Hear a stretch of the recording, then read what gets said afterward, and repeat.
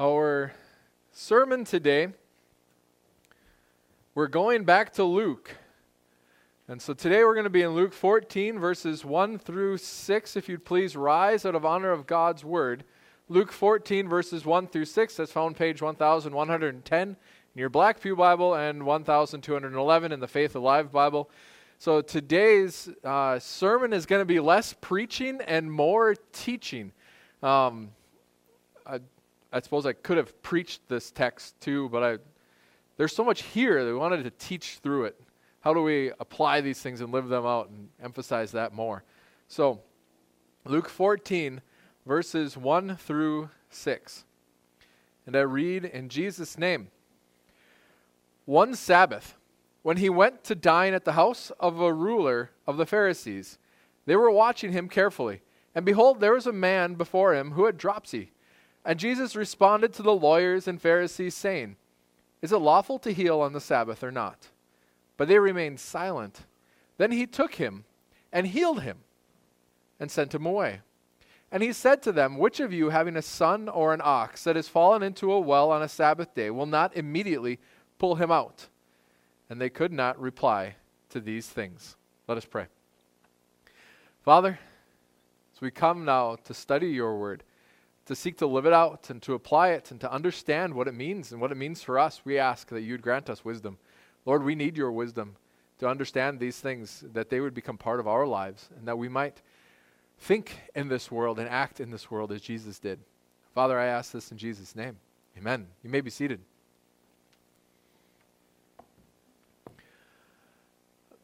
So, the theme of the message today is going to be this. If a law is not applied lovingly, it is misapplied.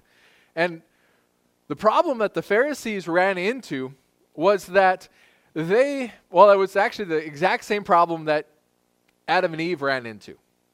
So Adam and Eve, Satan came to them and said, "Hey, you want to be like God? All you have to do is eat of the tree of the knowledge of good and evil, and you will be like God." Follow that paraphrase. Apologize for that.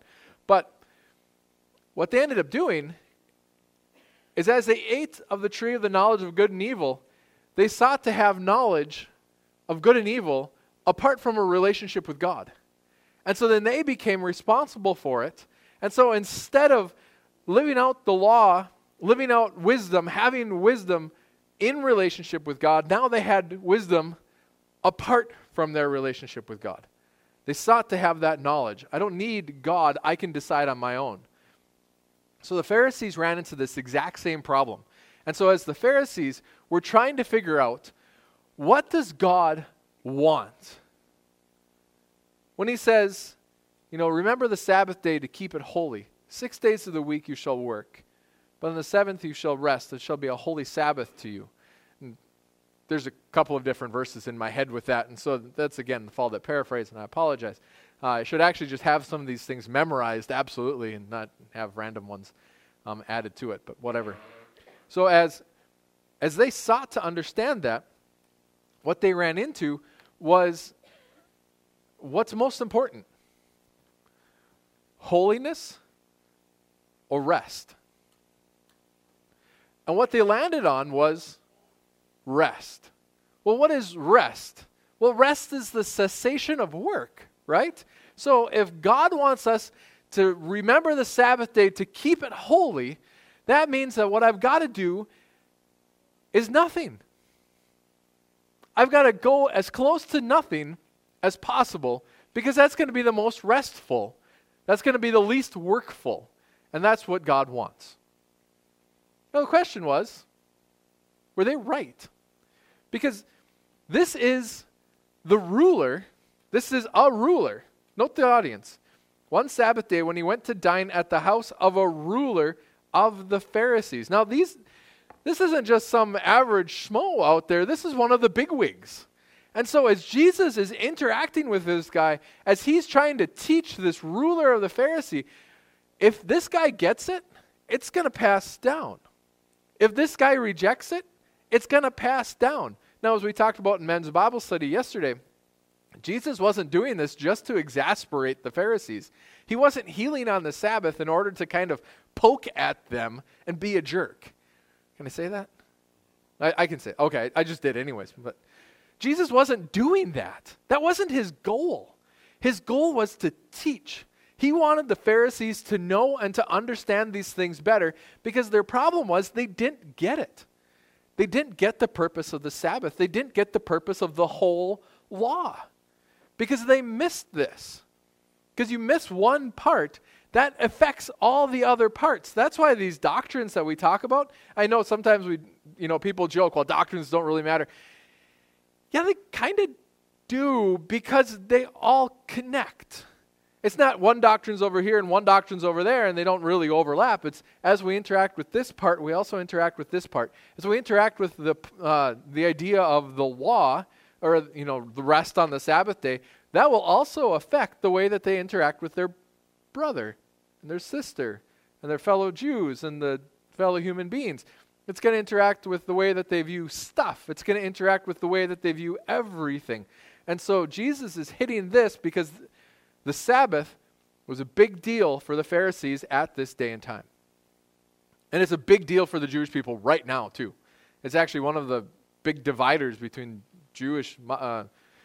between the really Orthodox Jews and the more liberal Jewish communities is the Sabbath. And so when the Pharisees thought about the Sabbath, they thought God wanted them to rest. God had wanted them to avoid work. And so anything that looked like work was going against God's will.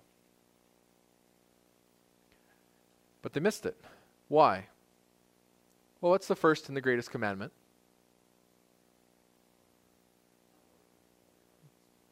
Yep.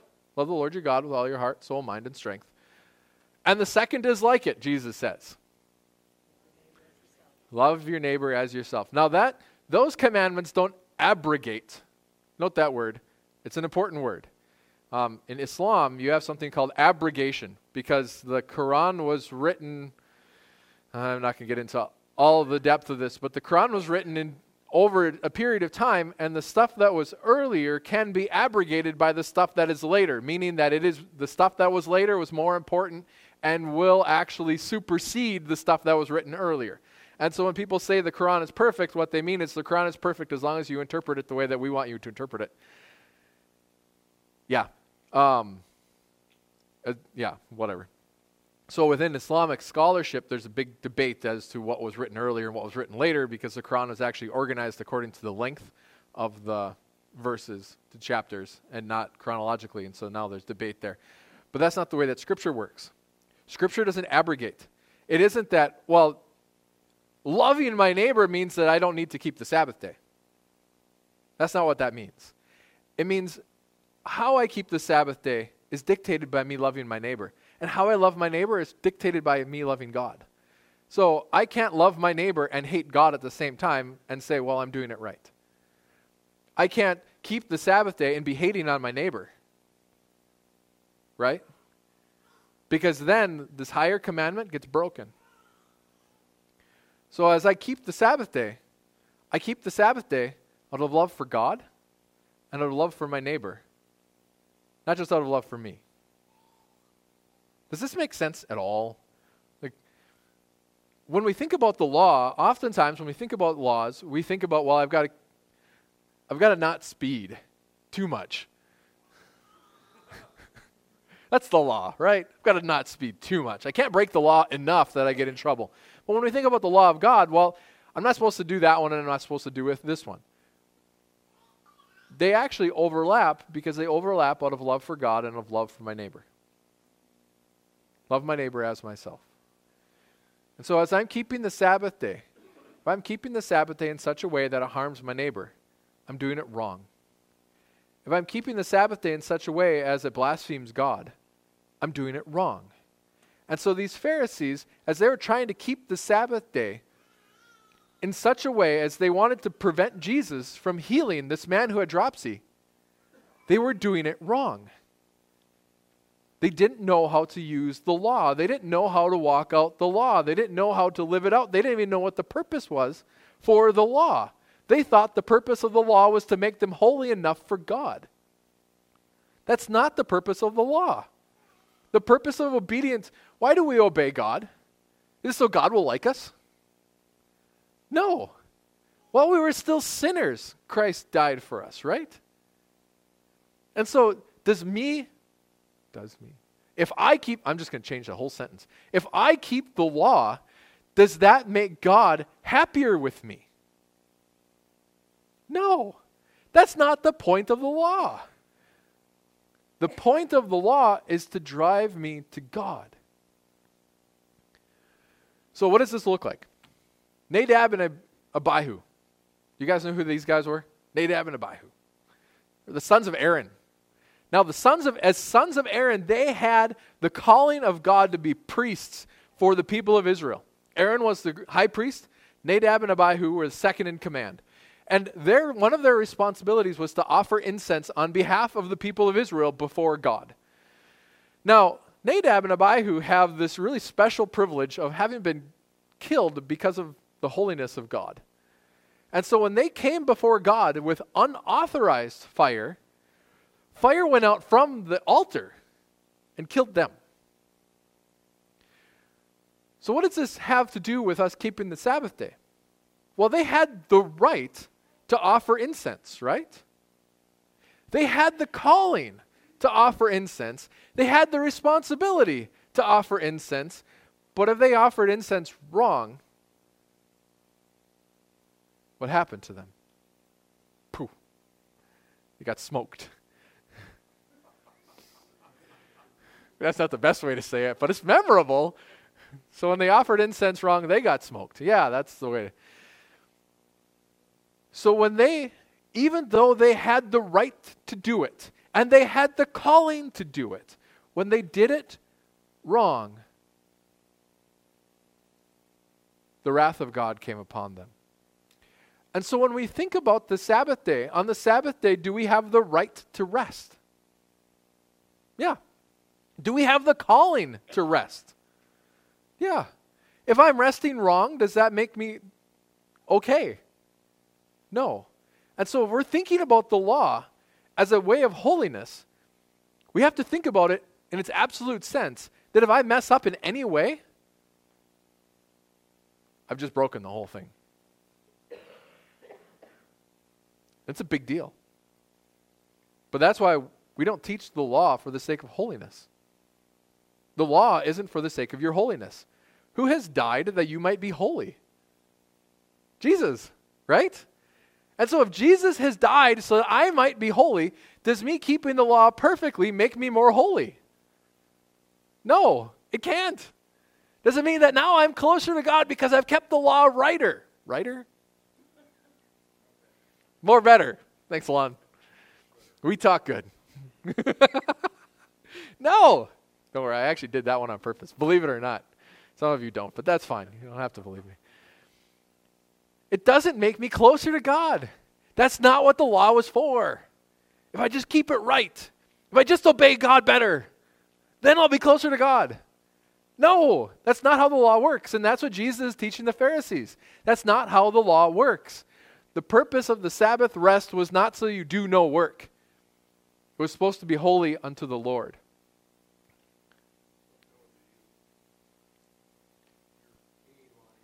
Yep. Nadab and Abihu, or Abihu, whatever, it depends on.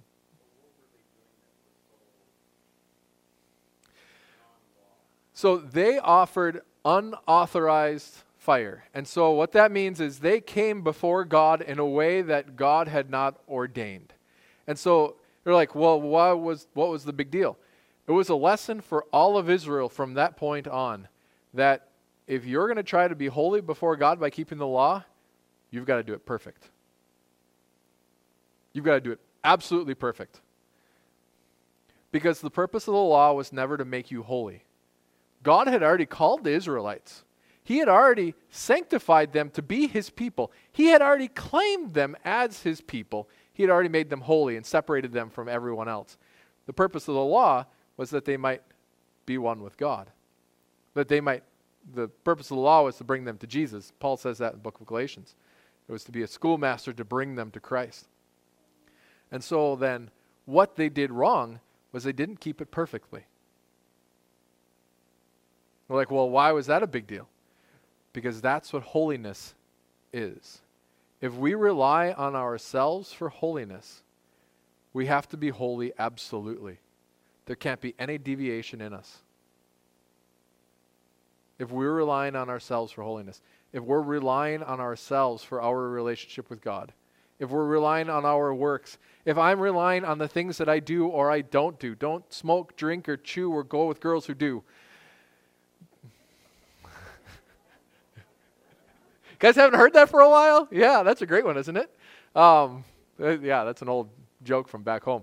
But that's not what holiness is. Holiness isn't about what we do and what we don't do. Holiness is about reliance on God. Because that's what God wanted Adam and Eve to do, and that's what Adam and Eve didn't do when they ate of the tree of the knowledge of good and evil. That's what the Jewish people didn't do when they relied on the law to become holy. That's what the Pharisees were messing up here when they were relying on not working to be the thing that brought God down to them. They were relying on themselves. And so if we're relying on ourselves and we mess up at any point, we're done. We can't trust ourselves. We can't look to ourselves. We can't look to the law. We can't look to do's and don'ts to be the things that draw us to Christ. Rather, to be the things that make us acceptable to Christ. I was listening to a preacher at one point, back when I was in high school. I've told this story before. See, Levi, this is the danger of telling stories on yourself, because then you start to repeat. And if people are actually listening, they'll remember them. So that's why I'm telling the story again. Some of you will get that later, don't worry. When I was in high school, I was listening to a preacher who said that repentance isn't really repentance unless you cry, unless you weep with it. And so then I thought that my repentance wasn't anything before God, because I'm Norwegian. This is me happy and sad. It's just what you get. And if I'm not weeping, if I'm not being Italian with all of this, God's not accepting my repentance. And I had that in my head, and I struggled with that for years. You think about that. What one of these little lies, one of these ridiculous sayings will do to a person who's actually trying to pursue the Lord through the law. It'll get you all backwards. Because it's not about my weeping. All of you emotional men out there. It's not about weeping or not weeping. It's about trusting Jesus. I'm not forgiven because I repented right. Forgiven because Jesus died. That's the point. It's trusting Christ. Korah ran into the same thing. The rebellion of Korah. Korah was, he was a Jewish man. He was one of the elders of the Jewish people. And he told Moses and Aaron, he said, you guys, you set yourselves up wrongly. Has not God sanctified the whole people of Israel? We can offer incense too. We don't have to do it through you. This is the book of Numbers. And so Moses said, fine, go for it. So Korah, what he did is he and all of the people that were following him, they made their own censers. They put incense into those censers. They burned those censers before the Lord. And you know what happened to them? They got smoked. The censers were holy. They made shields out of them later. But just because they were of the people of Israel, and knowing that God wanted people to pray, God wanted people to offer incense, because that's what incense is. It's a visible form of our prayers. Knowing that God wanted that, knowing that the priests were supposed to do that, knowing that they were of the same lineage as the priests, they did it wrong, because they took upon themselves something that was not theirs. And so, in trying to draw closer to God, they disobeyed God. And because they thought they had a right where they didn't. They didn't trust God. They trusted themselves. They trusted their lineage. They trusted their ability. They distrusted Moses and Aaron. And so if we obey the law but break it in one part, what happens? That's why this is so important. If we're trusting in ourselves to keep the law for holiness but break one part, we're lost. We're lost. Because why did they get destroyed in a physical sense, but other people don't? Well, because God doesn't have to keep doing it for other people. He did it that one time so that people will know this is how he approaches this. He did it to Nadab and Abihu. He did it to Korah and all of his followers so that we can look at those stories and say, I better not be like this. Because then we also have Peter and John. And Peter and John, when they were arrested, they were told, hey, you've got to stop preaching the name of Jesus. What did Peter and John say to the Sanhedrin at that point? No. Is it better to obey man or God? God. And so the law of God is higher. So Nadab and Abihu, they missed it because they had it backwards. They thought, we have these rights and these privileges, therefore we can do it as we want. No, that's not true. Obedience is greater than sacrifice. It's better to be trusting God and walking in His way, because ultimately obedience is an act of faith. That's a Christian way of thinking about obedience. I do this because I trust God, not in order to prove myself to God, not in order to get closer to God. I do this because I trust Him and He's wiser than I am. And so instead of trusting God, they offered sacrifice, thinking that the sacrifice would cover up their lack of faith. It doesn't work out that way. Korah did the same thing. Peter and John, they said, no, we're going to obey God first, and if that means bad things happen to us, so be it. It's better to obey God, because they trusted God, and they knew God. So what does this look like? So as we're interacting with these thoughts, now these are hard thoughts, aren't they? This isn't stuff that normally gets talked about. Why? Because it's difficult to preach on it, which is why I'm trying to teach on it more so and walking through these things in the way that I am. Because we don't do what we do in order to be holy. We do what we do in order to show the love of Christ to the world around us, to live in the love of Christ ourselves, to reveal God. And so then why do we have the law? I should have put that up there too, but I didn't. Why do we have the law? Why do we remember the Sabbath day to keep it holy? Why? Why do I love my neighbor as myself? Why do I not bear false witness? Why do I not steal? Why do I not commit adultery? Why do I not envy? Why do I not do these things? Because I'm such a good person. No. It's not those aren't the reasons. Because does obedience draw me closer to Christ? Not obedience in and of itself. Obedience out of faith, but then faith is first. So it's not obedience. It's me trusting Christ that draws me closer to Christ. So what's the purpose of the law? It's to reveal God. So now I remember the Sabbath day to keep it holy out of love for God and out of love for my neighbor. Not because if I do it wrong, God's going to be mad at me, because then I'm putting my faith in the wrong thing. If I put my faith in the law, then I'm in the same place as Nadab and Abihu.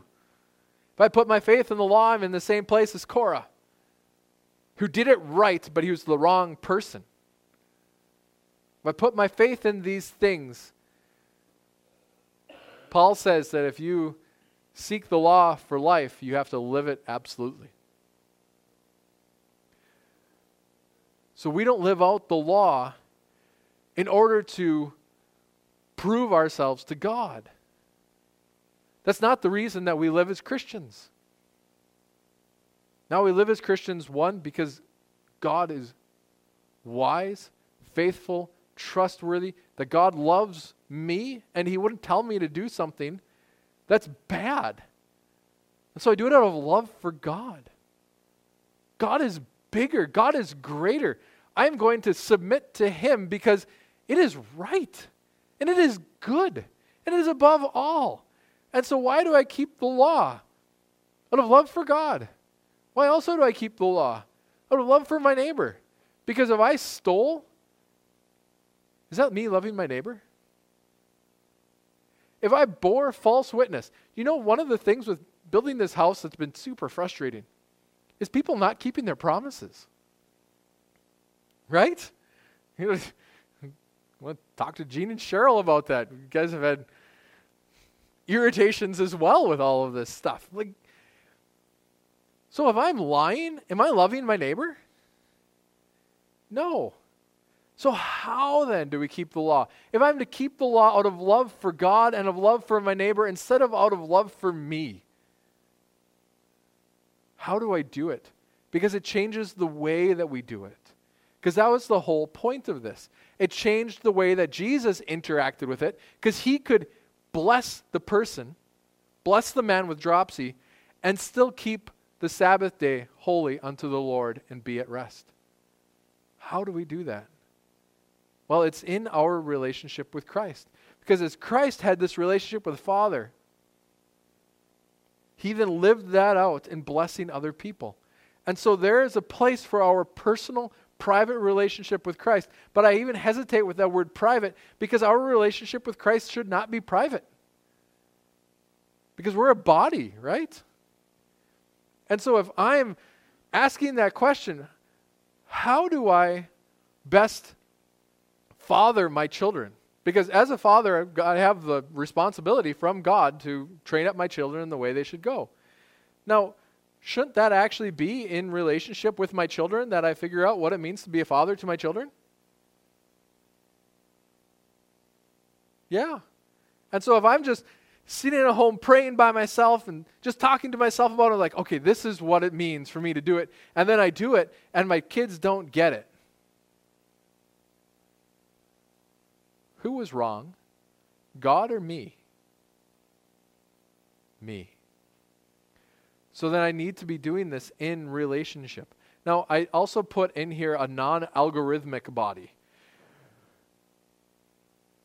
An algorithm is how Facebook and YouTube and Instagram decide who you see and who you don't see, which posts you see and which posts you don't see. And the danger of algorithmic bodies, so groups of people that are brought together through algorithms, through computer programs, is that their goals are not necessarily godly.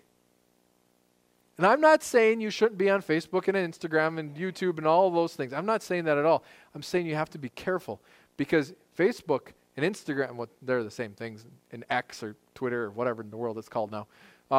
Those things, they have an agenda. And that agenda is to get you hooked. And so they're going to put things on your feed that get you hooked, not necessarily things that edify you or give you wisdom or draw you nearer to Christ. That's not their goal. Their goal is to get you hooked. And so you have to be careful with algorithmic bodies, because there's another goal there.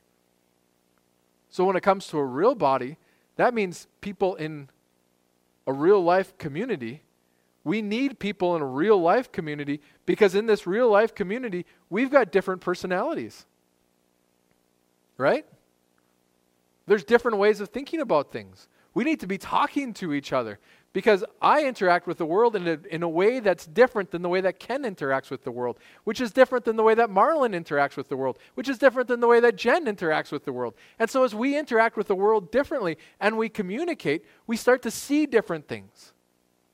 And so if I'm surrounded by a group of pastors, just pastors. Now pastors are all pretty different too, in more ways than one.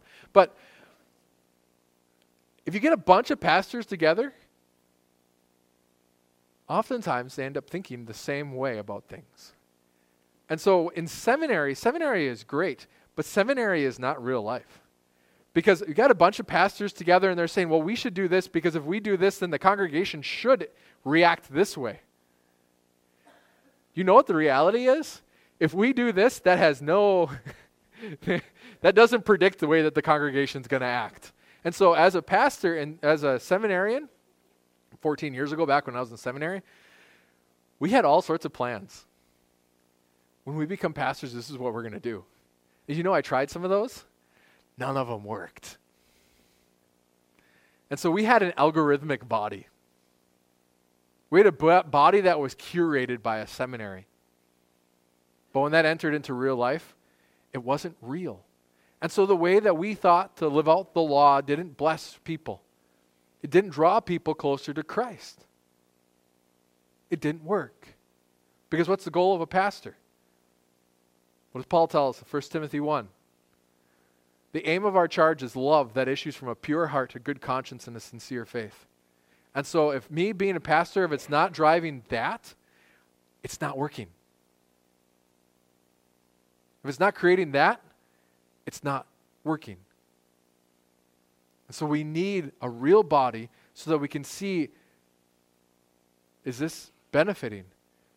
Because as the Pharisees sought to obey the law in such a way that they allowed this guy with dropsy to keep being with dropsy, were they fulfilling the law rightly? No. They missed it because it didn't draw them closer to Christ. It separated them from Christ. They missed it because instead of blessing the people, they now used it as a way to avoid the people and to separate themselves from the people. And the only way that we know if this is real or not is by actually interacting with people. Figuring this out in the body. We need the body. Because that's where God gives discernment. Solomon says, and I quote this often, but it's important. The man who isolates himself rages against all sound judgment and seeks his own desire. I actually think I got those backwards, but it doesn't matter. It's the same thing. So we don't do this in isolation. We're not called to be hermits. We're called to be a body. Now there's a place also for elders.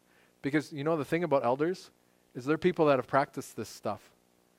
And so you can come to an elder and say, hey, I want to do this. The elder will say, I tried that. It didn't work. You know, I think about, so as Stalin took over during the Soviet Union, Lenin and Stalin, they thought that they knew everything. And so then they tried to take over farming. So you've got a bunch of politicians that decided that they would be in charge of farming.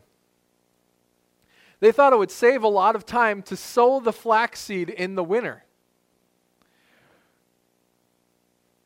Because there's already moisture there. And flaxseed needs moisture, but it's not going to germinate when it's too cold. And so that moisture will be ready, and then they'll already be on the ground when spring comes. Well, what happens to flaxseed when it gets wet? Have any of you ever put flaxseed in water? It becomes slimy and gooey. And so what happened as the snow started to melt, because the sun hit the flaxseed first, right? And it heated up, and it started to melt the snow around it. It became slimy and gooey. And now that flaxseed is warm, but the snow is not melted, and so the ground's not thawed. So the flaxseed that's warm and gooey and moist is now rotting on top of the snow. Instead of the politicians who had never farmed going to the elders of the farming community saying, hey, we'd like to do this, should we do it? And the farmers saying, no. What they ended up doing is condemning a bunch of people to death. Because they didn't have crops. Because there wasn't enough flaxseed now to plant again. The Soviet Union starved people because they didn't ask the elders. And so if I think I have this great idea, and I don't go to Brian who's already tried it, or I don't make it known to the community whereas Brian's already tried it. Because if I make it known to the community and Brian says, hey, Joe, when I was 25, I tried that and it didn't work out well for me. Here are things to watch out for. If I don't make it known to the community and I just go and do it, do I get any of his wisdom? Do I get any of the benefits of his hard-earned hard knocks? Not that Brian's ever made any mistakes or had any hard knocks. But why do we have the body? Well, you know, I think the best way for me to love my wife is whenever she has a question to ignore her. Do you guys think that that's a great idea? I think that's what she would really like. I think she would really like it if I ignored her more often. Note the more often because it already happens. Everyone says no. But God tells me to love my wife, and I think it's a great idea. Everybody says, Joe, that's a bad idea. You're not keeping the law wisely. Keeping the law poorly. You're not actually loving your wife, you're loving yourself. Remember that, Josh. Loving your wife, your future wife, does not mean ignoring her. Sorry, man. I've tried it. It doesn't work.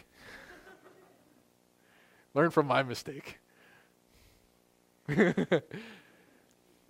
So, Why do we keep the law? Is it in order to become holy? No. If we try to keep the law in order to be holy, what's going to happen to us? We're going to get smoked. It's going to condemn us because that's what the law does. So, okay, how do I keep the law then? Now I keep the law out of love for God and out of love for my neighbor. Well, how do I know how to do that? I do that within the community. Because the community of believers is the ones that God is teaching, God is working through, God is leading, God is guiding. Not just the pastor. Don't just come to me. I don't know everything, believe it or not. Thank you, Kathy. If you don't believe me, just ask my mother-in-law. She will tell you the many things I don't know. But this is how we learn to keep the law. This is the purpose of the law. It's to love God and to love our neighbors. Why we keep the law. Not out of holiness, not out because it makes me closer to God, not because it impresses my neighbors. No, it's not those things. We keep the law out of love for God and of love for our neighbor. And if we are applying the law in a way that's not loving, we are misapplying it.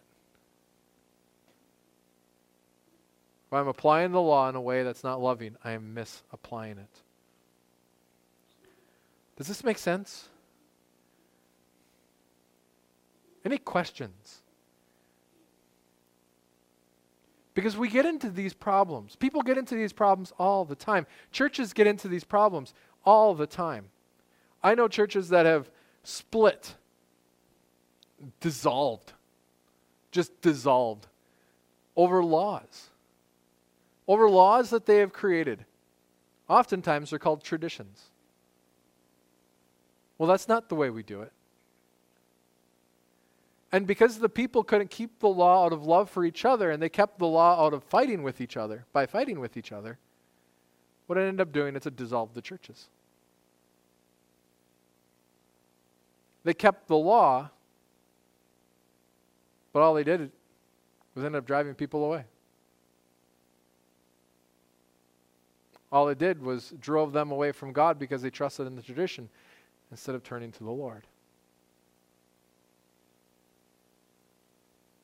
So we need to keep the law in a way that blesses, in a way that draws people to Christ, in a way that reveals Jesus, in a way that's actually loving. Because that's the purpose of the law. So that's what Jesus is teaching us here in Luke. That's what he's teaching the Pharisees, and that's what he wants us to know too. So, if you have any questions later, you're welcome to ask. I don't know. I think I got a text message, but I don't know if it was a question. No, it wasn't a question. So, all right. If there aren't any questions, let's pray. Father, I ask that you would help us. Help us to be Christians. Lord, help us to be Christians. Not doing these things for our holiness, because you've already given us that. Or help us to trust you and to live out your truths then out of love for a world that needs to see it lived out. Lord, because you are worthy, you are wise, and you are good. You are gracious and you are kind. Lord, we thank you. Help us to walk in your ways for the sake of your name, for the sake of your kingdom, for the sake of your people, for the sake of those who are yet to be your people. Lord, help us live these things out. In Jesus' name, amen.